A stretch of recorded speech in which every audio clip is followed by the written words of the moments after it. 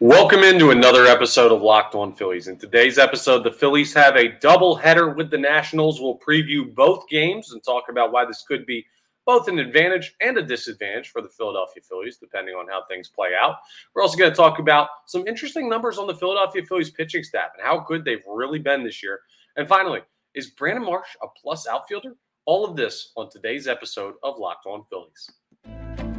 You are Locked On Phillies, your daily Philadelphia Phillies podcast. Part of the Locked On Podcast Network, your team every day.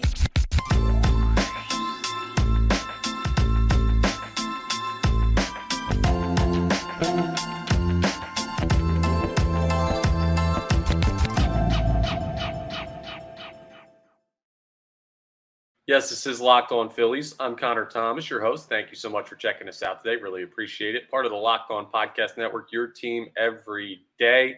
You might know me from the radio on 97.5 The Fanatic. You might know me from seeing me on television every once in a while on NBC Sports Philadelphia, credentialed Philadelphia Phillies media member, and happy to be here with you as your host of Locked On Phillies. Please make sure you're rating, reviewing, subscribing to the YouTube. It takes 2 seconds. It gives you notifications when new episodes are posted. It's a super easy way to follow Locked On Phillies, and it helps me out a little bit too. So I'd really appreciate it if you do that, and that would be very kind of you. But appreciate you tuning in either way, regardless of how you're consuming Locked On Phillies. Thank you so much for checking us out today. Last night, a washout. We had major rain and windstorm here in Philadelphia. It was a tornado warning and everything like that. Yeah, it was some rough weather out there. My big windows here that I sit in front of to do the podcast, they're like almost floor to ceiling glass windows. And when the wind first rolled through, it kind of like came in out of nowhere. It almost sounded like it almost blew the windows out. Like it sounded like someone threw something and hit the windows. It was crazy how windy and rainy it was out there. So the great call by the Philadelphia Phillies to call the game. And unlike other times, they went ahead and they called it early. They called it about an hour ahead of the first pitch. So could it have been earlier? Probably. And there were still some people who were upset who made it partway down to the stadium. But bottom line, they didn't keep people sitting around for 3 hours because the weather was going to be super severe. So better work this time on the rain delay for the Philadelphia Phillies. Now it sets up a doubleheader with the Washington Nationals coming up today. Now, first pitch for game one is at 4:05 p.m. Eastern Standard Time. You can listen to every pitch of the Phillies-Nationals game at 4:05 p.m. Every pitch of the Phillies hometown radio broadcast of that game, I should say, on the SiriusXM app. Just go to the SXM app and search Phillies, and you'll be able to pull that all up here. And it sets the stage for a very interesting day. So Ranger Suarez was supposed to throw yesterday, and then he got rained out. So now it switches around, actually. It's Zach Wheeler. I believe I remember him saying this some point last year, but he's got the first game of the doubleheader. And I think it's because he said in the past that he's more comfortable pitching the front game of a doubleheader rather than sitting around and waiting all day. So Zach Wheeler is now going to face Trevor Williams in game one of the doubleheader at 4:05 p.m.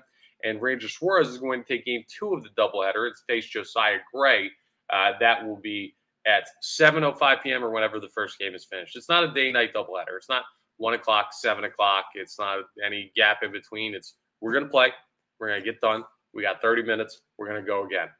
And I don't know. So the upside of this for the Philadelphia Phillies, right, is you now have the opportunity to make a huge momentum swing in a day.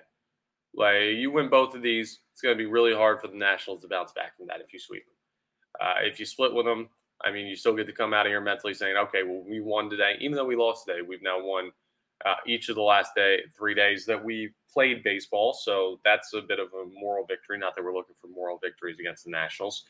But the downside is, I don't know, if your lineup is struggling, if they have a bad day offensively, you could run into a situation where in a day where you would have had a bad day and dropped one to the Nationals, now you could drop two. And like this is the double-edged sword of the doubleheader. I think it helps the Philadelphia Phillies, though, because just looking at these pitching matchups, I mean, Zach Wheeler's 8-5 with 3.71 ERA. Trevor Williams is 5-6 with a 4.72 ERA. I mean, Ranger Suarez was more comparable. Now the Phillies get a better pitching matchup in game one. They're 66.3% favorites and minus 285 on the money line. The percentage favorite is, of course, the ESPN analytics that I always use. So that looks good. The Phillies lineup, Schwarber's going to DH, which means you got Jake Cave out in left field. Same lineup that they would have gone with last night. So I ran down that for you. Bryce Harper at first base. That's for game one. The game two lineup obviously has not been announced yet. you got to go ahead and wait for game one to finish before you do that. But the pitching matchup has been announced, and Ranger Suarez faces off against Josiah Gray. Now, Josiah Gray's been the Nationals' probably best pitcher this year. When just by looking at the numbers, 3.54 ERA, that's commendable. And their offense has been all right at points. Their offense being the Nationals, so that's the tricky game, right? The Phillies are still showing a 61.2% chance to win, but they go from what was it, a minus 280 something favorite in game one, minus 285 down to minus 190 favorite. Still heavy favorites, but less so than game one. So take care of business in game one. And then game two is going to be a bit of a slog there. But if you can get to Josiah Gray, a righty who's hittable, a 1.43 whip, and he's allowed 15 home runs this year, you can go ahead and knock back two wins. Now, folks you need to watch out for on the Washington Nationals. Really, Lane Thomas leads the team in home runs. He leads the team in average. He leads the team in RBIs. He's their big guy. He's their big bopper. The Washington Nationals, as always, were folks that did not add at the trade deadline, so you don't have to worry about any super new faces here and everything. But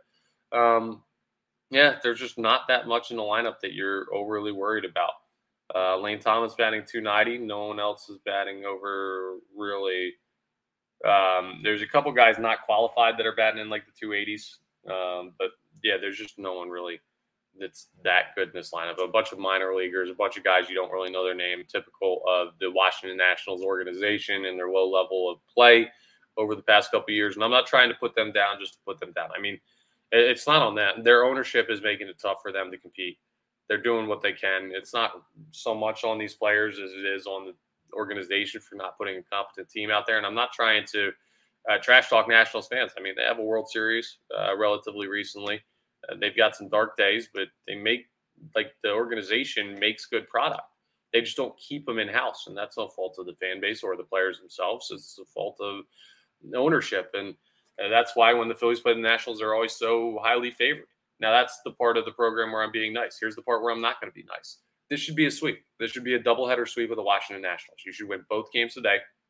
Set yourself up for a chance to easily take 3 or 4 in the series, if not win the next 2 days and get a sweep. That's my expectation. I don't expect the Phillies to lose either of these games. And maybe that's crazy to think, but, it's funny. I wouldn't have told you a sweep was an expectation or a goal and coming into the series when it was 4 games in 4 days, right? That just feels too expected. Feels like, you could have an off day in there, whatever. Well, now it's a 3-day series, and I feel like they could sweep 2 games today. And then you're looking at individual games the rest of the way. It makes the sweep feel more possible, to me, at least. Maybe you disagree, but to me personally, when I look at this and I see the doubleheader, I say, okay, well, now maybe 4-game sweep is really in play for the Philadelphia Phillies against the Nationals. I'm getting way ahead of myself, and the Phillies need to take care of business today, but I like their odds against the team the Nationals are trotting out there. So that's my preview of the two games today. We'll have a recap of everything from these games tomorrow. But again, 4:05 first pitch for game one. You can listen to every pitch of the Phillies' hometown radio broadcast of both of today's games on the Sirius XM app. Just go to the SXM app and search Phillies. Coming up, I want to talk a little bit about some Phillies pitching staff numbers and discuss what I thought I've seen, but what some people have been disagreeing with me on so far this year, and why that's the way that it is. I know that sounds kind of convoluted. I just don't want to give away any of the stats I'm giving, but the Phillies stats, as far as starting pitching is concerned, put them near the top of the National League and Major League Baseball. So we will discuss as we continue Locked On Phillies. All right, I want to tell you about my friends over at BetterHelp, all right? Life's tough, man. You go through a lot. There's a lot of changes. There's a lot of different facets of life that you might need help with. You got your personal life. You got your work life, your relationship life, like your romantic relationships, family, and everything like that. There's so much stuff that you have to deal with and juggle on a day-to-day basis, and it's hard to keep track of everything. Everyone has days where they have to put something off to do something else, or where they have to focus on something else to make sure they accomplish a different task. But mentally, that can weigh on you, and you shouldn't be neglecting your needs. Like, your mind will tell you what it needs, and if you haven't been given it the TLC that you feel that you need to be productive every day, to be effective every day, to be happy every day, all this good stuff, well, you need to check out BetterHelp. Because sometimes in life we're faced with tough choices, like what to focus on every day. The path forward isn't always clear. Whether you're dealing with decisions around career, relationship, or anything else, therapy helps you stay connected to what you really want while you navigate life, so you can move forward with confidence and excitement. Trusting yourself to make decisions that align with your values is like anything. The more you practice it, the better you're going to get at it. So go ahead and check out BetterHelp, because they can help you get way better at it. If you're thinking of starting therapy, did I just say therapy? Therapy, give BetterHelp a try.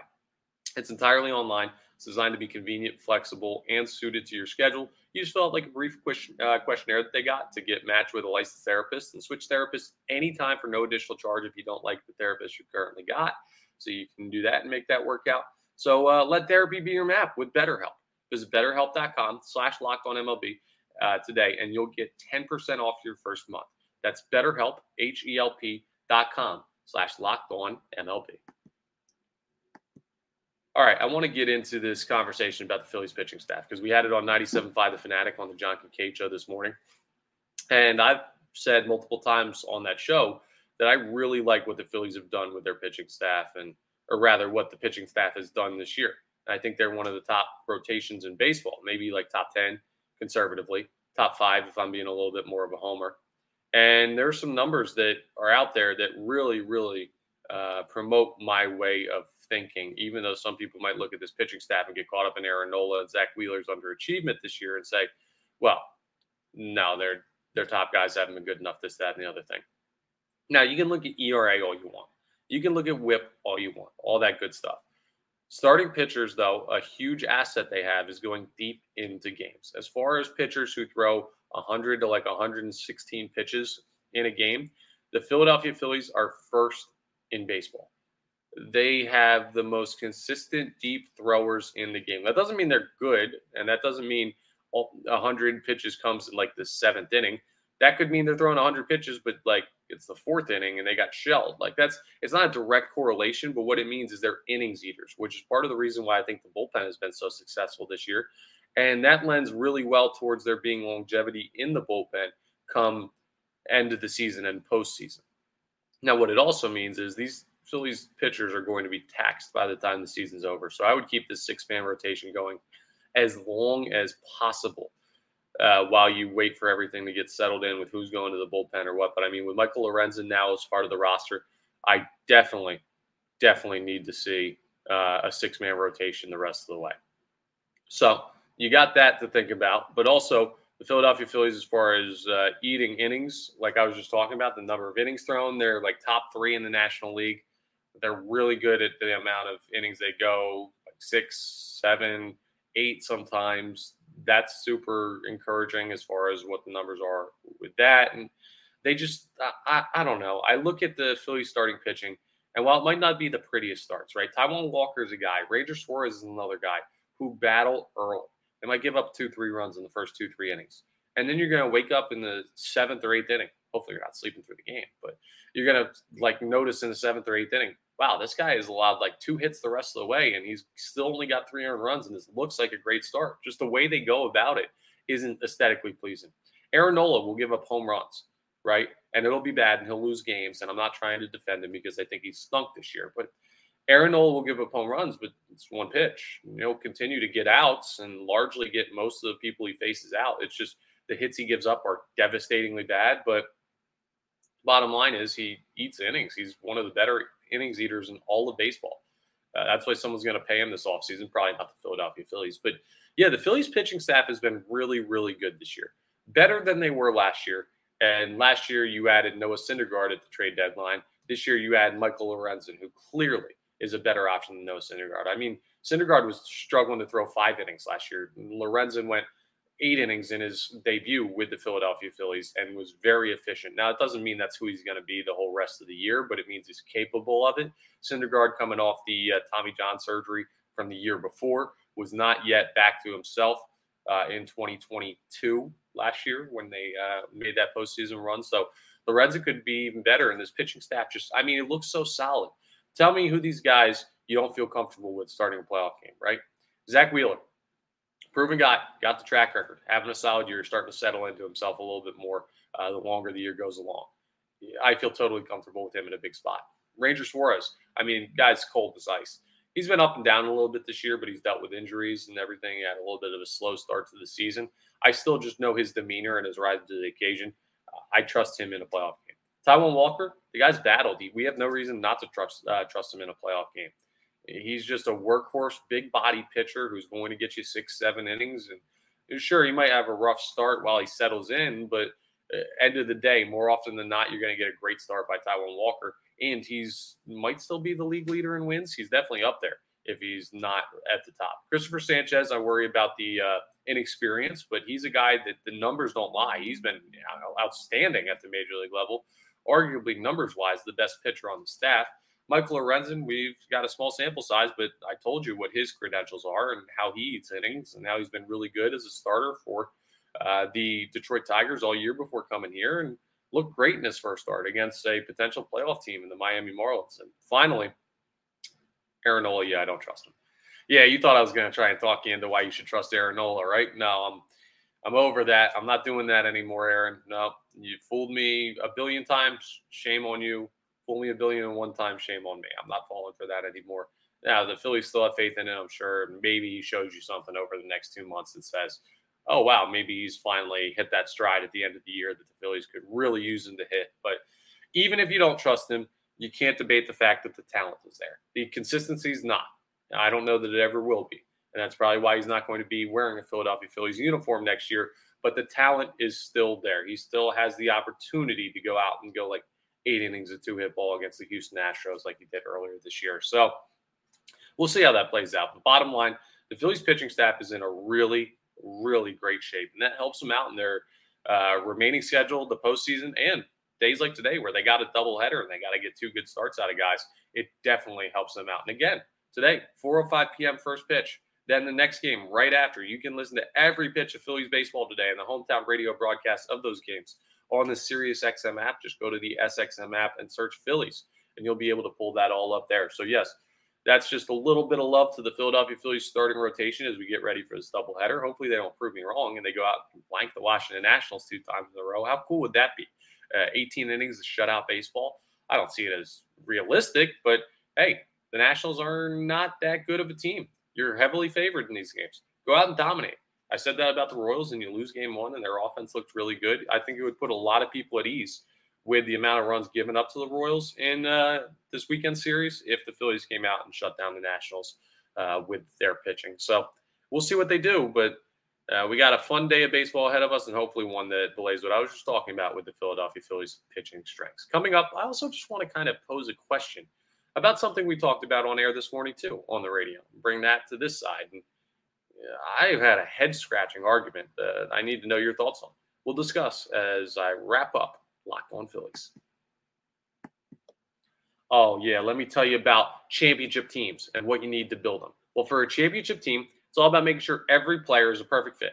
Well, it's the same thing when it comes to your vehicle. You need to make sure every part fits just right. So the next time you need parts and accessories, you head to eBay Motors. It's that simple because they've got eBay Guaranteed Fit. You know what that is? It's exactly what it sounds like. It makes sure that you can be sure every part you need fits right the first time around. What you do is you just add your ride to My Garage. You put in, so like for example, I drive a 2012 Ford Mustang. That's my car. Put that into the My Garage tab. And then when I look for parts, they'll have a green check next to them if they've got eBay Guaranteed Fit, and you know the part will fit or your money back. Because just like in sports, confidence is the name of the game when you shop on eBay Motors. And they've got over 122 million parts to choose from. You're going to be back in the game in no time.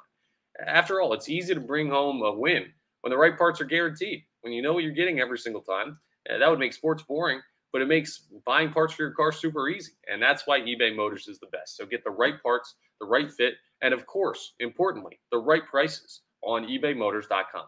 Let's ride. eBay Guaranteed Fit only available to U.S. customers. Eligible items only. Exclusions do apply.